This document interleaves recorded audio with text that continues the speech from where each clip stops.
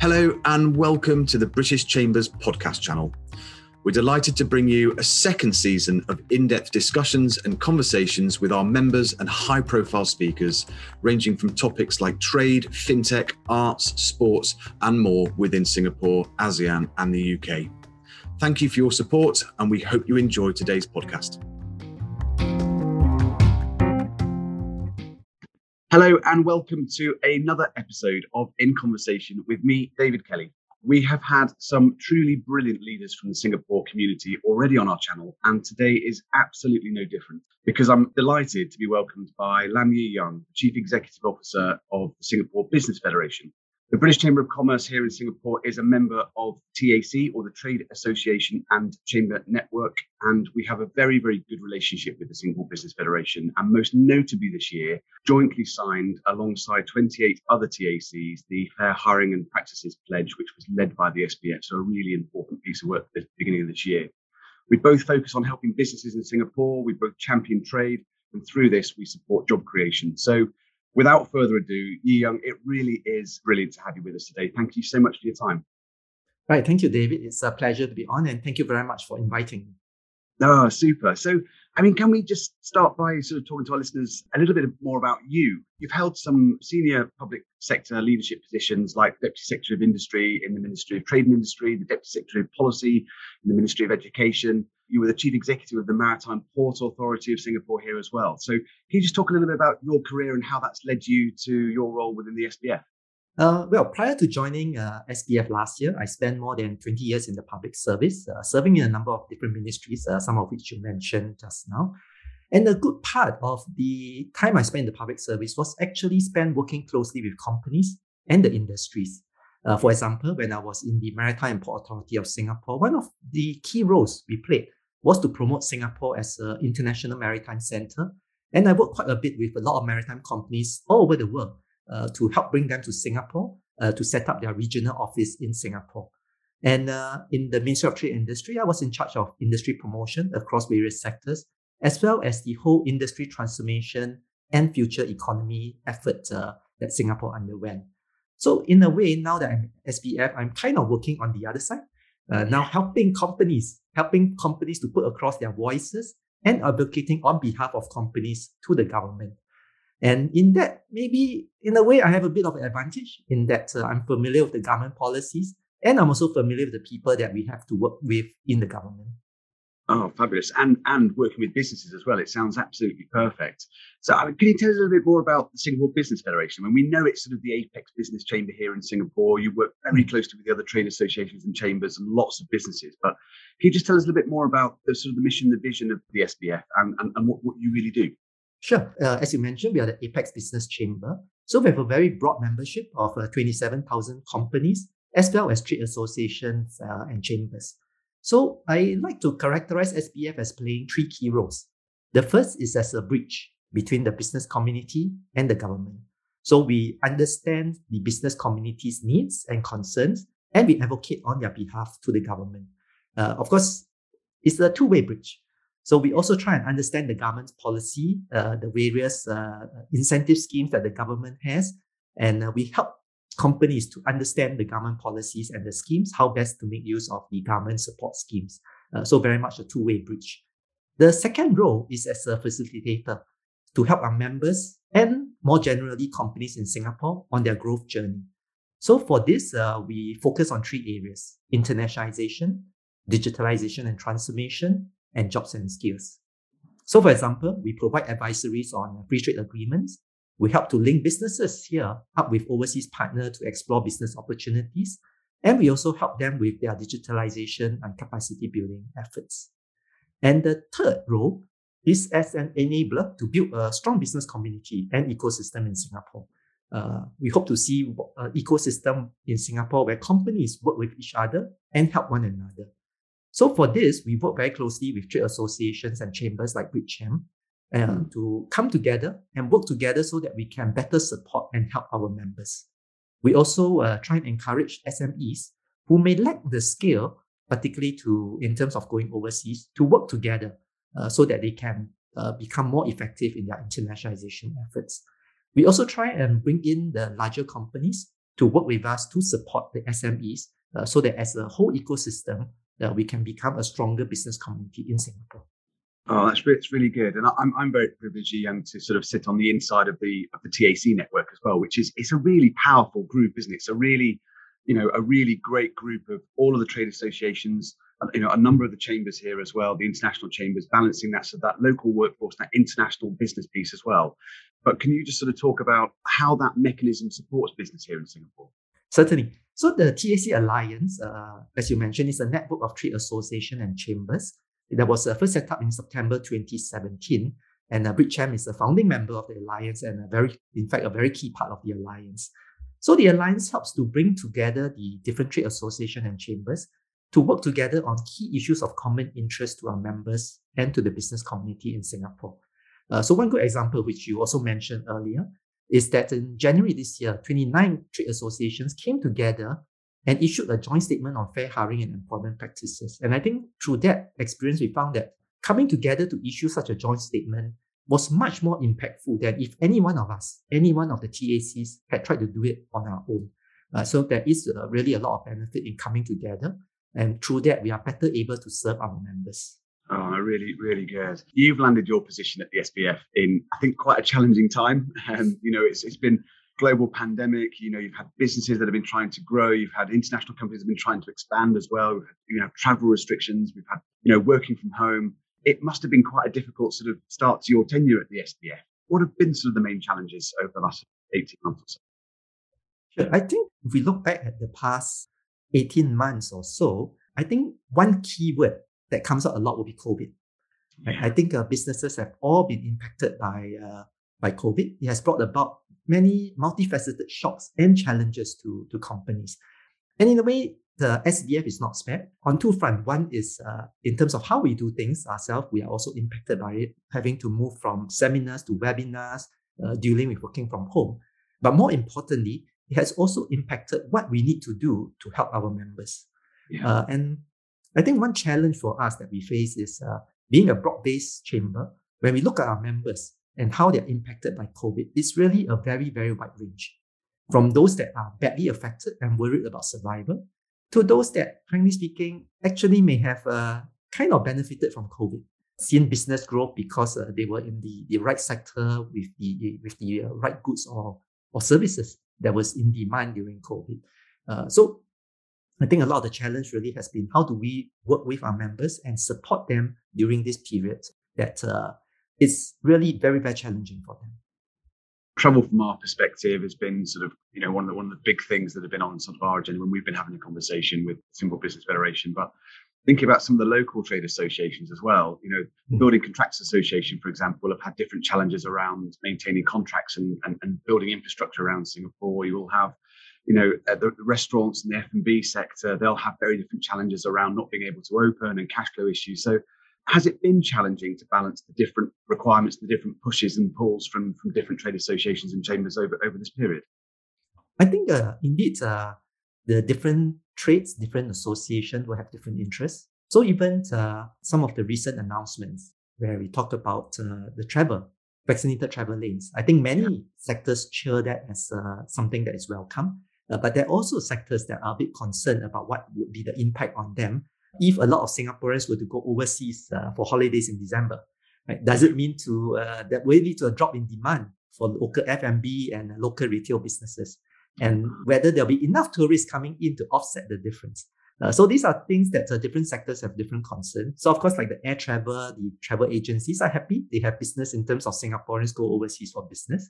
But for those that are more dependent on domestic crowd and tourists coming to Singapore, then their worry is whether as we open up, will tourists want to come to Singapore and will we be able to attract them? Personally, I'm optimistic. I think as we open up the vaccinated travel lane, not only Singaporeans and people in Singapore can go out, I'm sure we will be able to attract tourists from the various countries to come to Singapore during the festive season as well.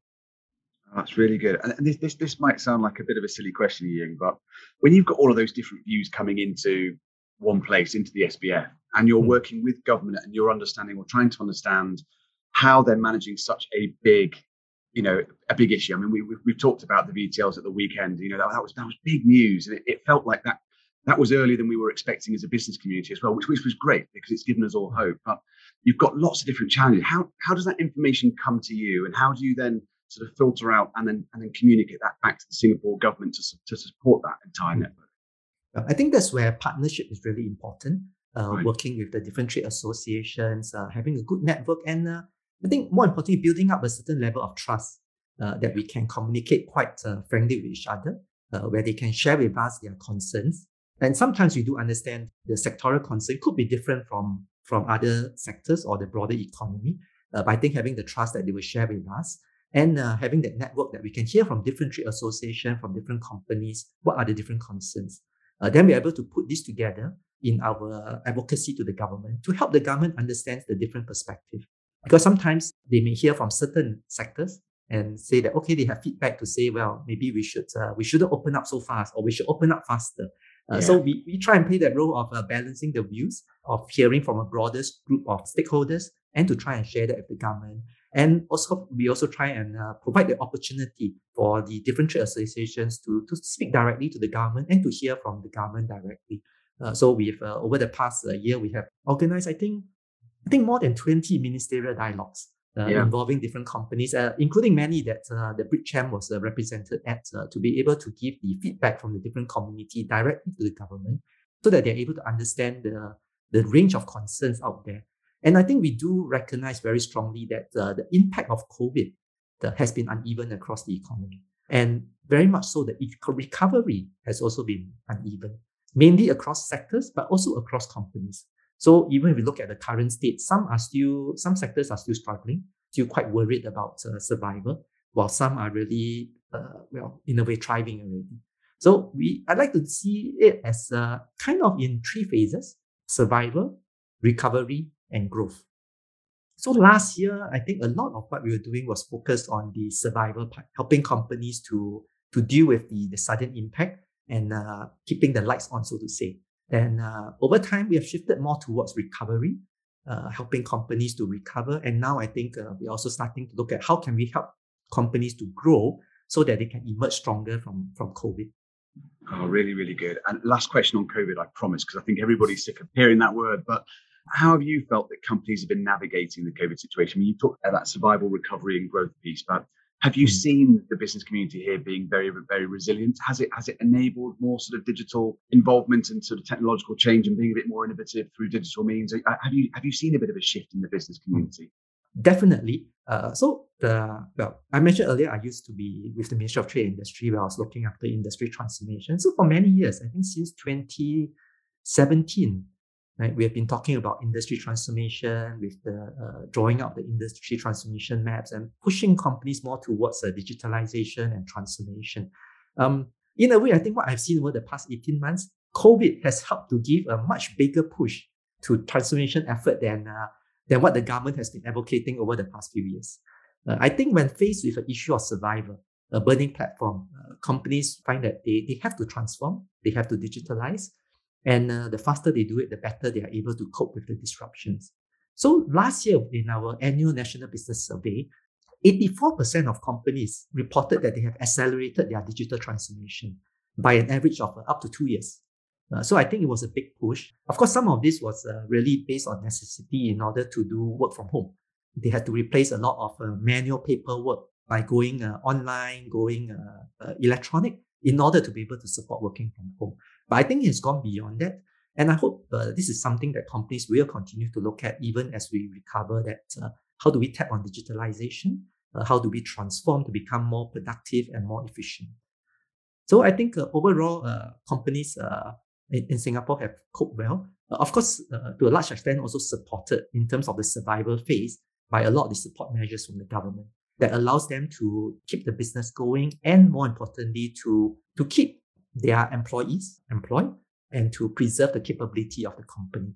But we're also glad that despite all the disruption, we have seen good demand for the services we provide in helping companies to go overseas and internationalize.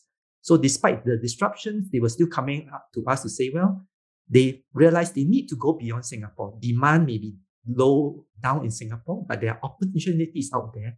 And so they approached us to work with us in order to seize opportunities overseas. Just turning to trade as a bit of a topic as well. The UK's recently signed a free trade agreement with Singapore at the end of last year.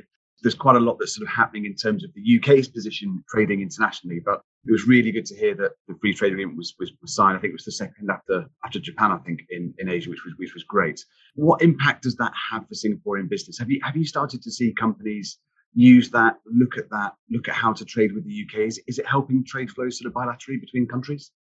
Well, we have a very long history of strong trade ties between Singapore and UK. I think, in a way, dating back to the founding of modern Singapore. And the UK is among Singapore's top European trading partners, with the bilateral trade value at about $18 billion back in 2019. And Singapore is also the UK's largest trade and investment partner in ASEAN. So we very much welcome the UK-Singapore FTA. And with that, Singapore exporters can stand to benefit from the immediate elimination of tariff on 84% of products in the United Kingdom. And this includes food products, electronic machineries, and petrochemical products. And tariff on the remaining products will also be eliminated by the end of 2024. In a way, the signing of the UK-Singapore FTA was a very timely one following the UK's exit from the EU last year. And the timing allowed for continuity for our businesses following the end of the Brexit transition period. From an operational perspective, how would an SME use the free trade agreement between the UK and Singapore? How sort of in practical terms for a small SME that might be exporting a good or a service to the UK, how would they use it? Well, in a way, at the more macro level, it helps them to access a big and attractive market, the UK, for the goods and services that they produce. It also helps them in terms of sourcing for goods and services from the UK that are desired by companies here as well as consumers. So some of the things we do to help companies, particularly SMEs, to understand FTA is to work through with them to understand what are their products, what are the markets that have demand for such products. And then a big part of it also is how do they classify the products, to what part of the FTA does it fall under, and what are the advantages the different FTA provides. For example, the FTA with UK, there is a provision for Asian food products that in a way is opportunity for Singapore companies to be able to importing raw ingredients from the region, processing it in Singapore, particularly our food manufacturers, and then exporting it to the UK, making use of the UK-Singapore FTA. Great stuff. Good to hear that's it's working practically. I'm sure there's lots we can work on collectively over the next sort of couple of years as well around really sort of strengthening those opportunities. And turning to sort of up and coming negotiations, we know that the UK and Singapore are discussing the digital economy agreement as well, and looking at different types of frictionless trade and how we can support the digital economy from that perspective. Are you getting feedback from your members in terms of what a good digital economy looks like for the future and how they might use that as an opportunity going forwards? The whole concept of digital economy agreements are still pretty new. But I think we have seen strong interest from among companies at how these can help to enable their businesses. The potential DEA between Singapore and the UK, we believe will help to facilitate digital trade and also open new opportunities for both Singapore and UK businesses. We recently did a roundtable with some of our businesses to talk about digital economy agreements.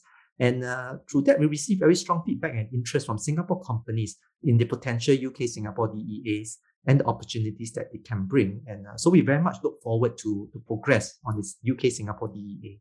Great, really good. I'm just going to turn to diversity before we get on to sustainability, because I think, and it's just quite topical, because you recently launched your Singapore Women Entrepreneurs Network to connect women entrepreneurs together here in Singapore. It was a really great program, and certainly our Women in Business group, we're trying to make sure that they're up to date with that activity as well. Can you just share a little bit more about that initiative? Because it landed really well, I think, when that was launched. It'd be just great to hear, what that program's about and how we can get involved. Well, it's in a way, it's part of it started. The discussion started with Rachel Ng, who is now the chair of the SG1 Exco, about a year before we formally launched it. Where we were talking about Singapore's representation at the ASEAN Women Entrepreneurs Network, how much of a voice our women entrepreneurs have in Singapore as well as in ASEAN. So we went through a series of discussions as well as focus groups to better understand the needs of women entrepreneurs. And one of the feedback that came through is that they do see that they face certain unique challenges and that they will be able to benefit from having a network of women entrepreneurs to help them and support them, and for women entrepreneurs to come together and work with each other. After that, we did further work, and which of course led to the launch of the Singapore Women Entrepreneurs Network last month. So a lot of the focus will very much be on the networking, the opportunities for sharing, could be through roundtable discussion, fireside chats, where we can bring in women entrepreneurs to share their story, share their experience with others, and to see how they can better support each other. Of course, the other part will be linking into to the rest of the world, starting with the ASEAN Women Entrepreneurs Network. But we also hope to lens beyond that to link into Asia Pacific and to the rest of the world. I say it's really, really, really great initiative. We'll certainly do as much as we can to support you on that. This year is an important year. We're turning to sustainability with the UK hosting COP26 next month. Actually, it's not long to go. What are companies doing around that sustainability piece that you're seeing within the SPF network? Are you seeing there being more of a push for sustainability over the last couple of years in the run up to COP?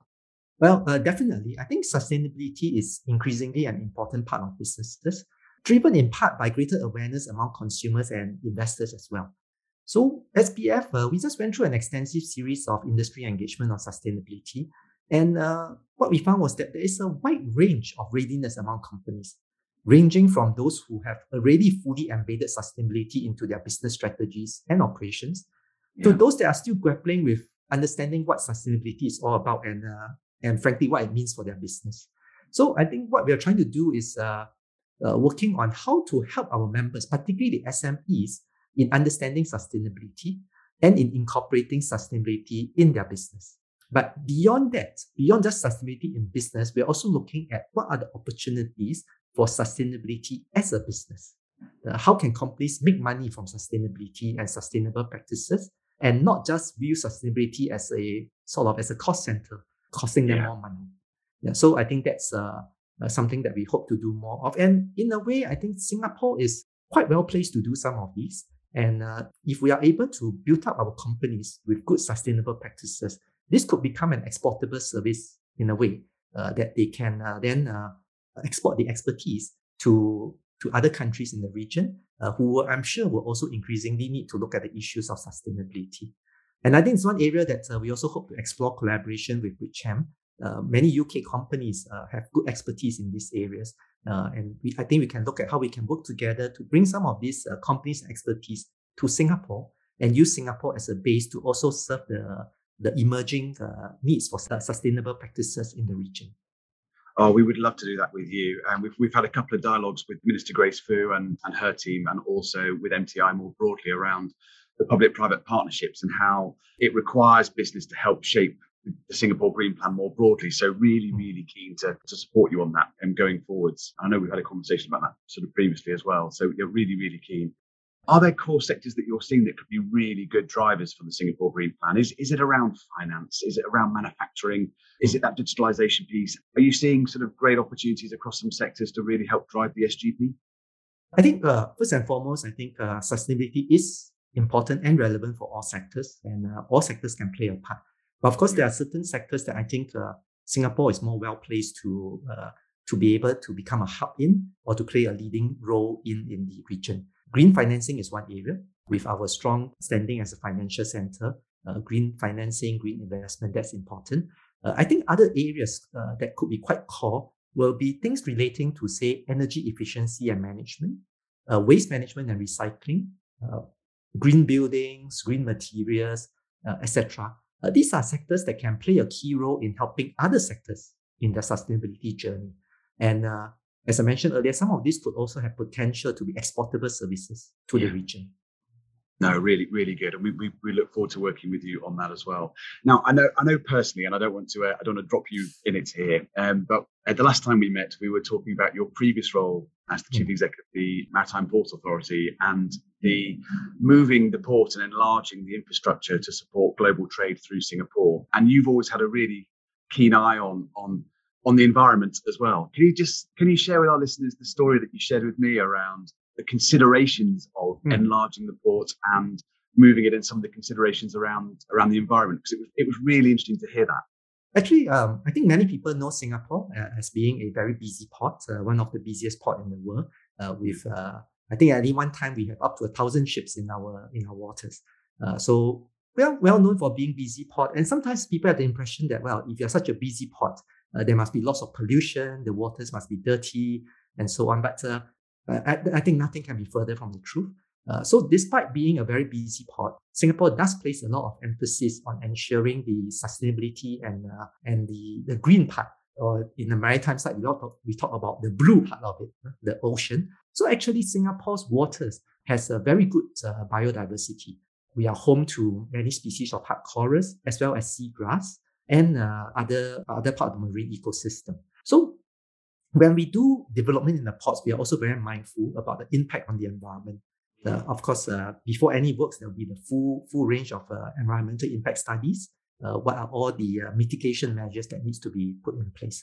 So the example that you mentioned that we talked about the last time was about the expansion of Tuas Port, which required doing certain reclamation in order to build a new container terminal at Tuas.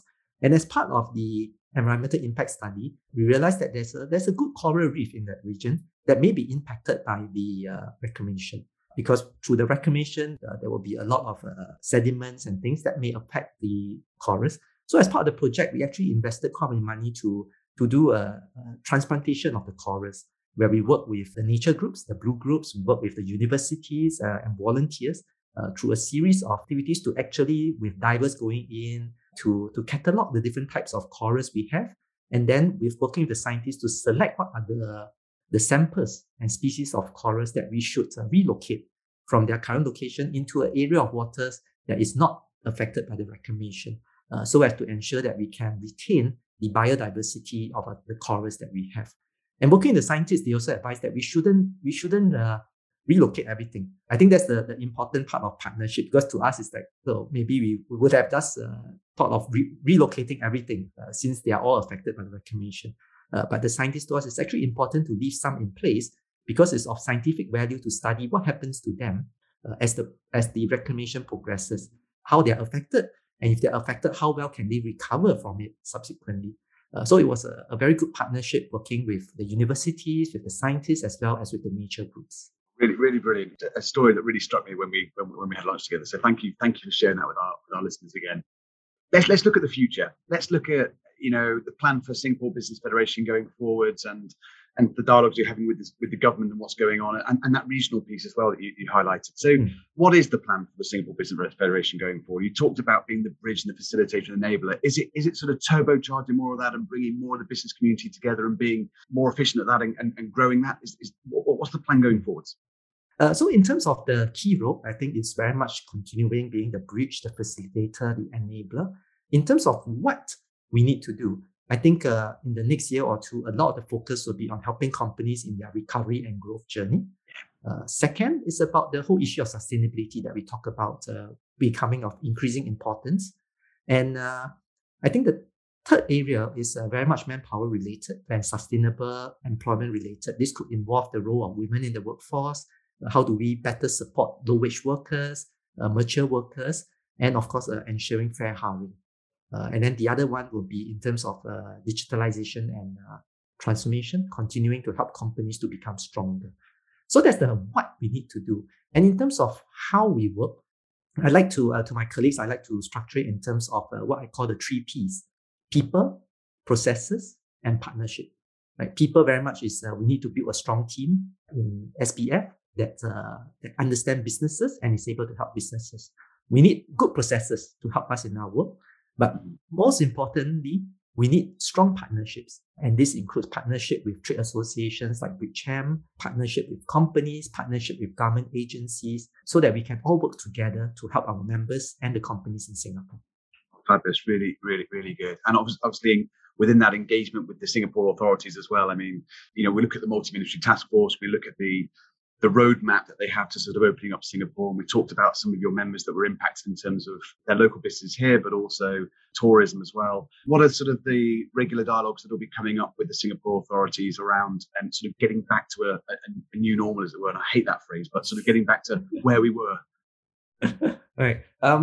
I think we do dialogue a lot with the Singapore government, and many of it together with our members, with companies, as well as with trade associations.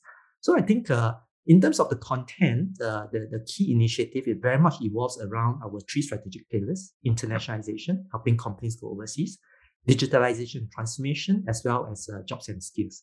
But some of the more specific things that we've been talking quite a bit, and we're happy to see movement in, is travel, the reopening of borders and resumption of travel. So we very much welcome the announcement last Saturday on the expansion in the number of countries under the vaccinated travel lanes. So of course, after the announcement, we're saying we very much welcome it, but we hope to see more continued progress, continue opening up. No, brilliant. And we were delighted as well, Ewan, as we were saying sort of before we were recording this. It was great news, I think, for a lot of the community here that can more realistically be reunited with their families in the UK, which is great.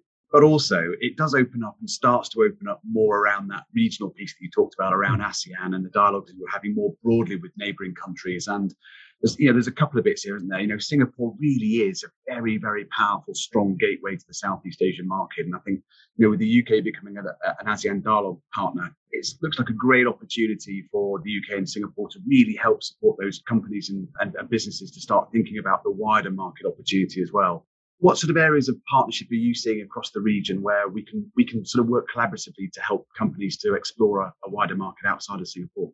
So in terms of whether it's ASEAN or APAC, actually one of the things I've been working a lot with our counterparts, the business chambers and businesses in the region.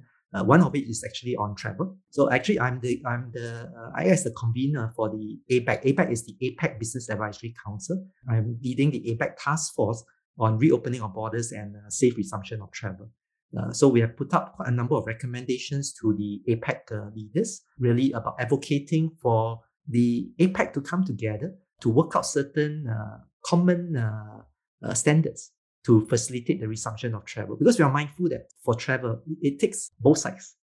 Right? It's if only one side opens, but the other side doesn't, then it doesn't quite facilitate the travel. And we're also quite worried about there being what we term a spaghetti bowl of rules, where different countries require different type of vaccines, require different types of tests, different types of certificate, and which makes travel very difficult. So we're advocating together with all the other APAC economies to advocating to the APAC governments to say, well, is there some way to work together to harmonize some of the requirements and also to have some common standards on, say, for example, vaccination certificates so that it can facilitate mutual recognition and better travel.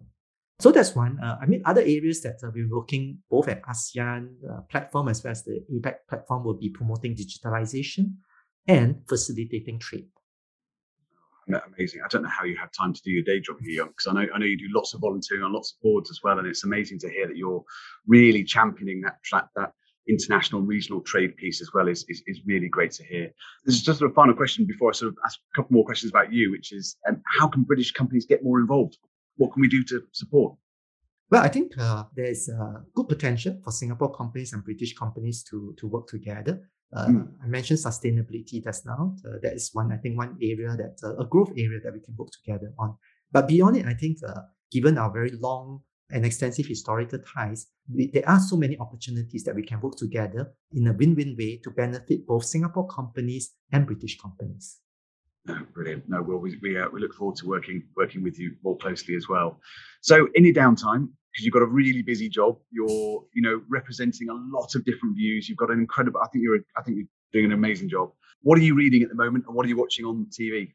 Well, every day I try to make time to walk on the treadmill for an hour, and while I'm doing that, I'm usually watching Korean drama or Japanese drama. So that's it helps to take my mind off all the worries and the work to just spend an hour on the treadmill and engaging in some entertainment with Korean drama and Japanese drama. And do you speak Japanese or Korean? Or no, I have to rely on the subtitles. yeah, same as me. Yeah. This has been an amazing conversation. You've got an amazing role. You've had a great sort of route up to this role as well.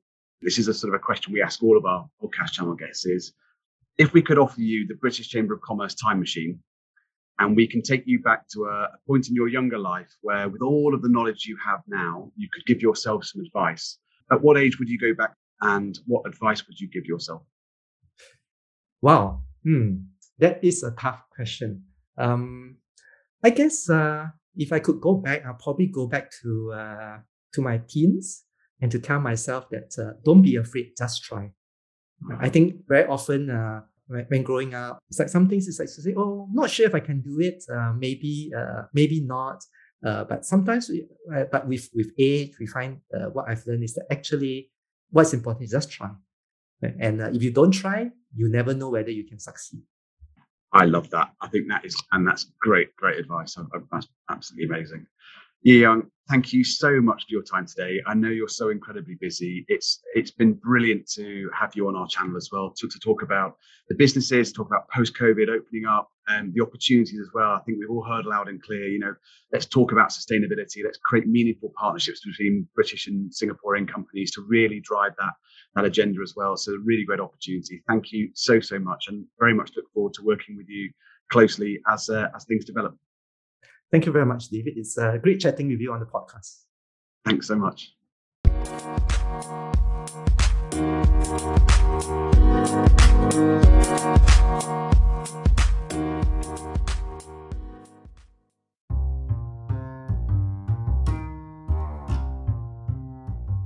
Thank you for listening to our podcast, and we hope you enjoyed today's episode. As always, don't forget to subscribe and rate our channel on Spotify, Apple, Google, and all other podcast platforms. For more information about the Chamber, please visit www.britchan.org.sg.